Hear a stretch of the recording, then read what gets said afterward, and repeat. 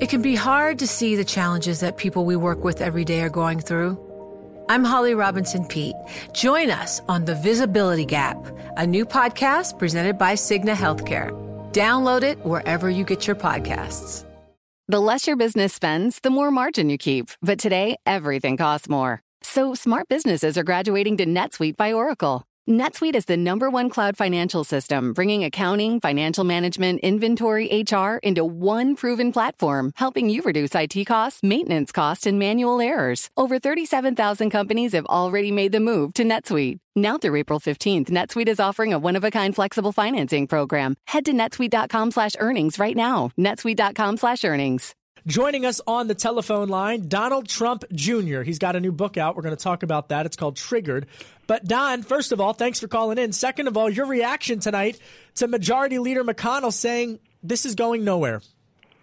Well, listen, I'm not surprised. I mean, you saw, the vote, obviously partisan with a few Democrats, actually coming over to the Republican side because all people need to do is read the transcript. I mean, it's sort of insane. Everything else is based on innuendo and, opinion. I said this a couple of weeks ago on Twitter. I go, who wants to bet? The whistleblower, all these guys that come out of the woodworks end up having some sort of ties and, to the left and to this and to Biden, yada, yada, yada. And, of course, they have. I mean, this is a sham process, Kevin. I mean, no, let's not kid ourselves. This process started on November 9th of 2016 when my father won. The Washington Post wrote their first impeachment article 19 minutes after the inauguration, saying it's the case for the impeachment. They've been trying to do this forever, and the problem is they think it's all great and wonderful, but the real people in Middle America, they see what it is. They see the sham. They just want to see him be able to do his job, and they haven't let him do that. They've tried to make it difficult, and the reality is he's delivering results despite that unprecedented income. Now, if the Democrats worked with him a little bit, maybe did something like signing the USMCA rather than I want to talk about that. Pelosi's desk for 9 months.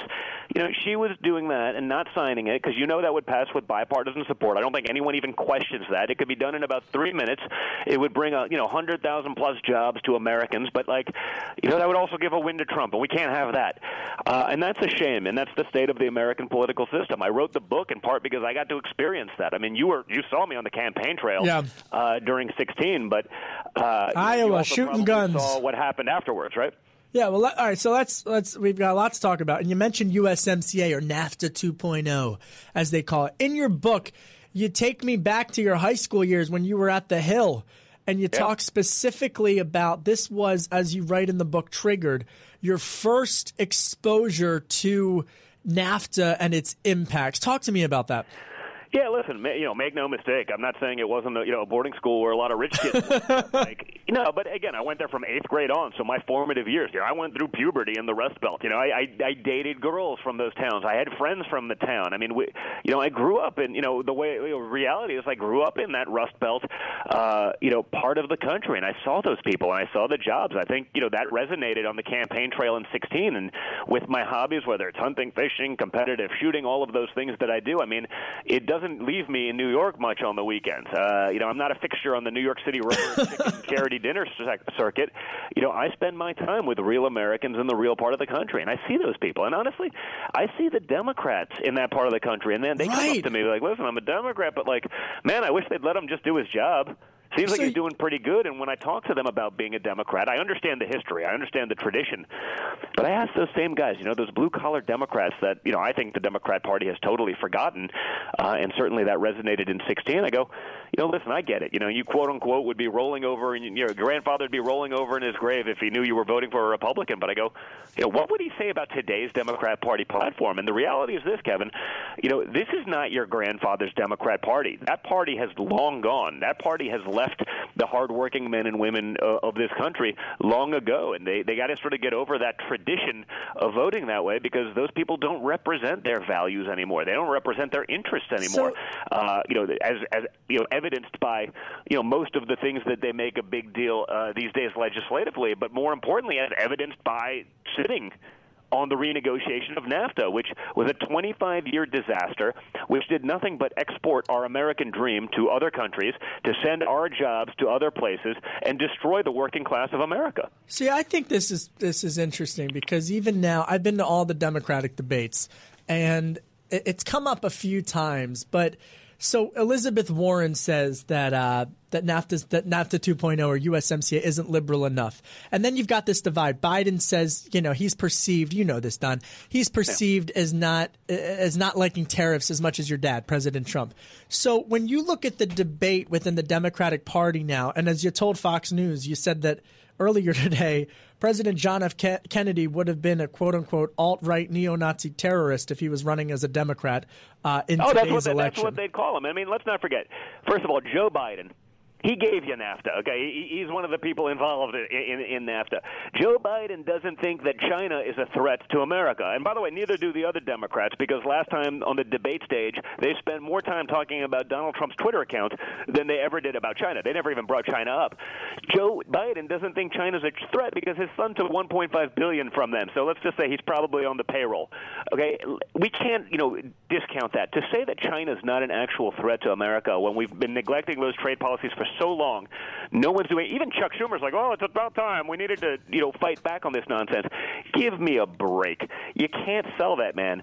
That's such nonsense.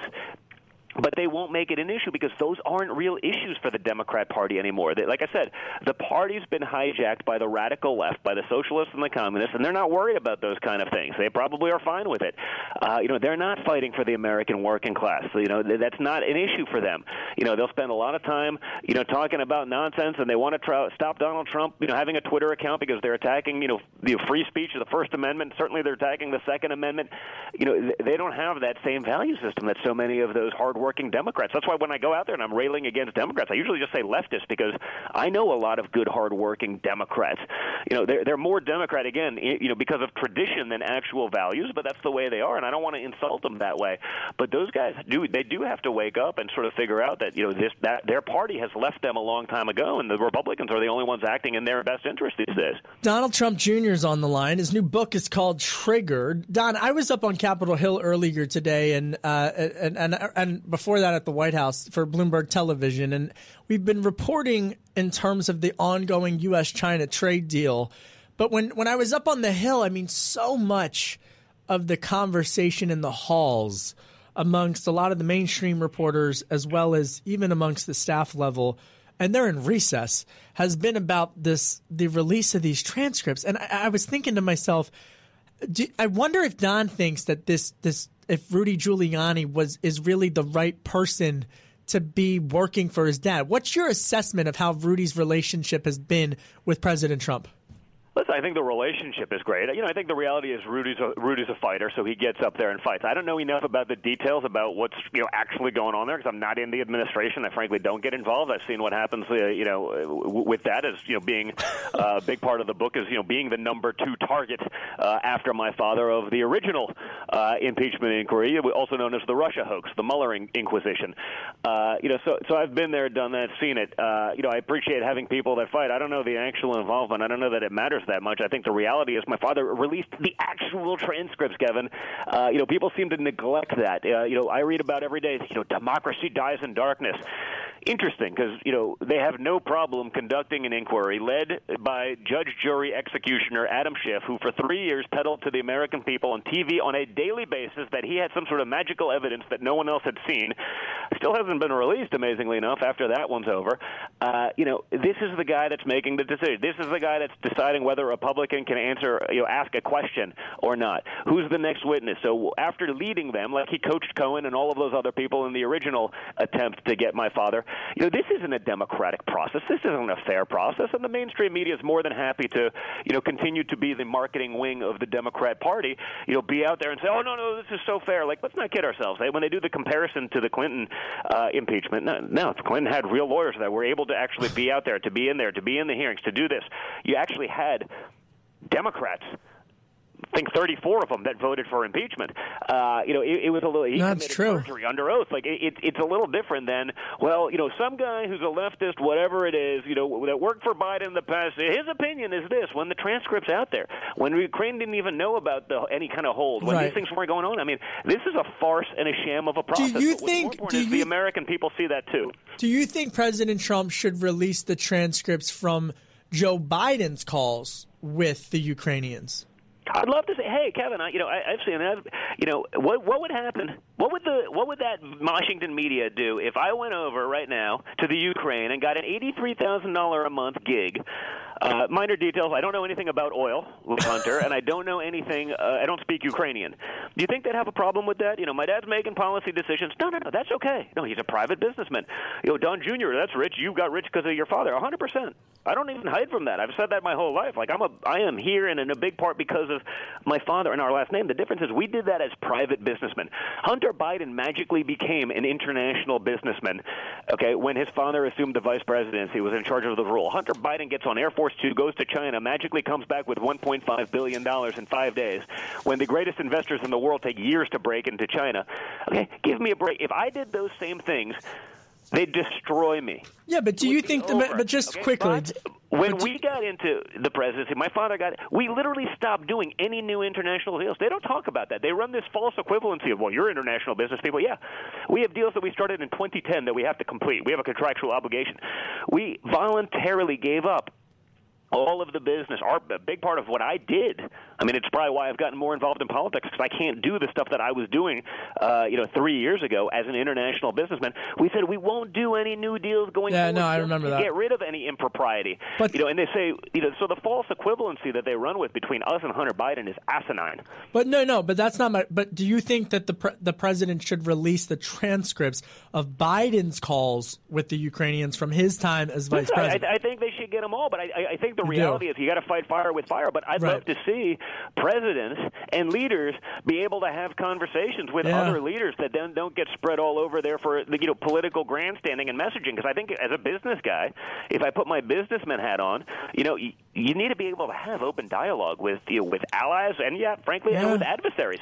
And if they're worried about then that's going to get selectively leaked and everything that they say, no one's going to have honest dealings with you. You'll actually get nothing done.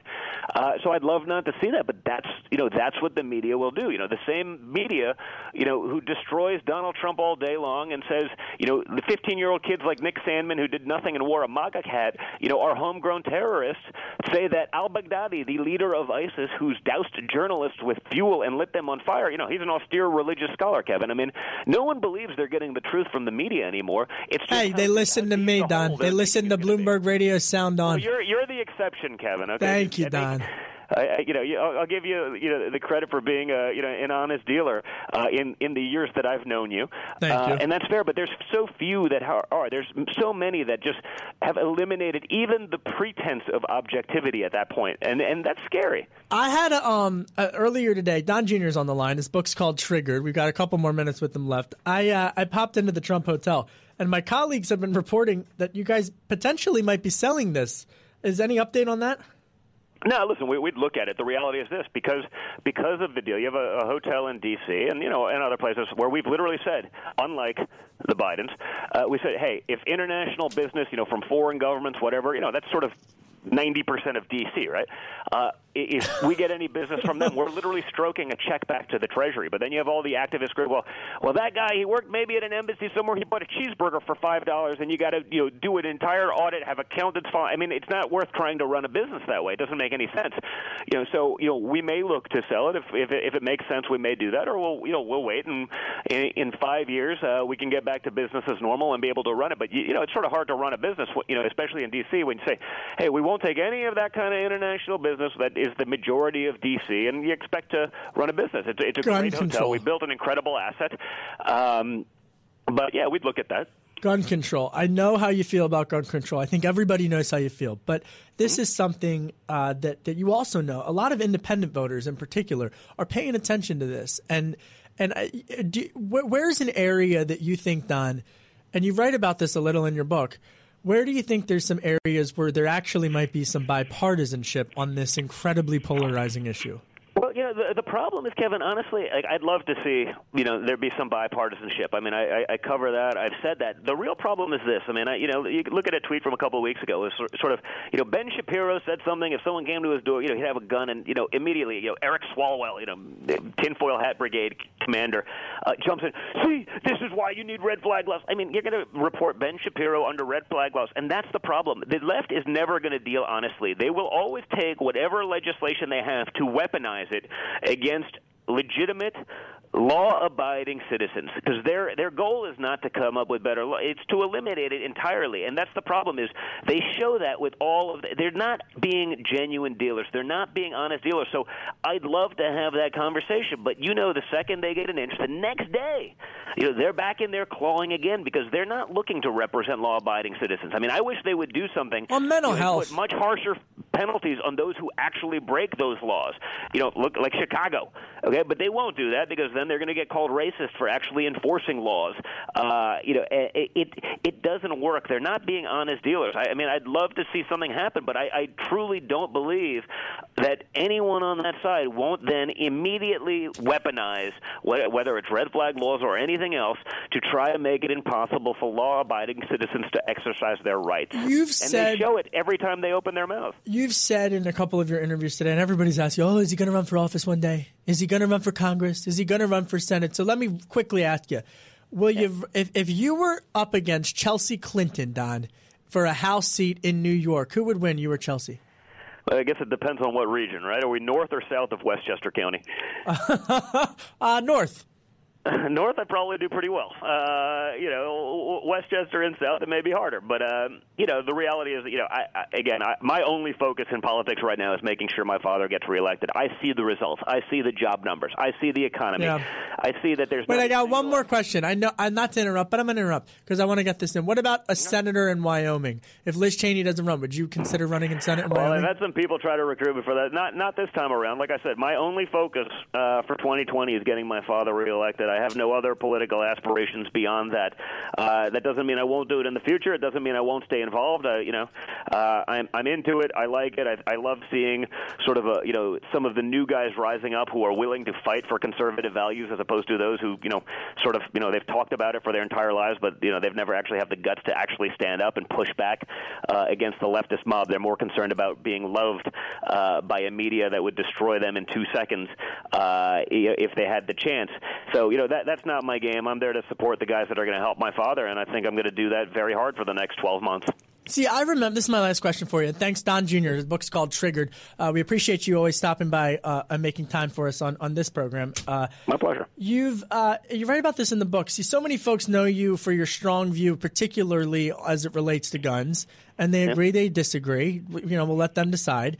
But this stems from your childhood and with your grandmother and spending time with her in Czechoslovakia and your time over there when you spend a lot of time outdoors. And in the book, you write about how that was actually your first conversations about socialism and the role that she's played. Tell me about that. Yeah, well, 100%. I mean, this is a big part of the book, and it's sort of, why maybe I'm an unlikely conservative, right? I grew up in New York City as the son of a billionaire. I went to an Ivy League school, did all that. I'm not supposed to be a conservative, but I had a mother that escaped communist Czechoslovakia. I had a grandfather that had that conversation with my parents that, the blessings that we have living in this country with our freedoms are incredible. And your son should see the other side. So I used to spend my summers, as a kid, they're 5, 6 years old, speak the language, have friends over there. And trust me, I've waited in those bread lines that everyone's glamorizing and saying they're so wonderful. I can assure you they're not when you've actually lived it. I say, why is it that, if socialism's so wonderful and it's becoming a mainstream, part of the leftist movement from real candidates who are viable presidential contenders, like how come there's not someone from Eastern Europe? How come there's not someone from former Soviet Union? How come there's not someone from China, from Cuba, from Venezuela, all of these countries that have been destroyed by those systems? How come there's no one there, here, vouching for it, saying, no, we got to bring that here. It's such a wonderful thing. No one. All you have is academics and Bernie Sanders and the Warrens of the world preaching these virtues, and it doesn't work. I've seen it firsthand. I have a 93-year-old grandmother who is a tough woman, tougher than most of the people, and certainly my generation. She hid from the Nazis for 2 years in the basement of her farmhouse as in her 20s and late teens during World War II. Then she lived through communist occupation, and she calls me. She watches CNN over there because that's all they have, right? No, Donnie, you don't understand. It always sounds so good. It always sounds so wonderful. Everything's free. Everything's great. It's not. You can't. This is a woman who's been through a lot, who's in tears for fear of the future of her grandchildren and her great-grandchildren, because she knows what those systems will eventually do and what they become. That's my biggest motivator being in this fight. It's not, Republican, Democrat. It's fighting against that nonsense. I mean, this election's about freedom versus socialism and eventually communism, and they're not even hiding it anymore. It's not a fringe element of the party. It's truly scary, and it's her telling me that and relaying that story, and me as a 5-year-old getting pulled out of a customs line because I was wearing a jean jacket with the American flag on it, the Stars and Stripes, by a guy in a drab military outfit questioning me as to whether I was there to spread the virtues of, capitalism as a 5-year-old. That was the first fear I'd ever had in my life. I've been there. I've seen it. And I promise you I will do whatever I can to fight against that crap. It's not coming here. Donald Trump Jr. Watch. Donald Trump Jr. The book is called Triggered. Don, great to catch up with you. Appreciate the time. Thank you, Kevin. Good to be with you.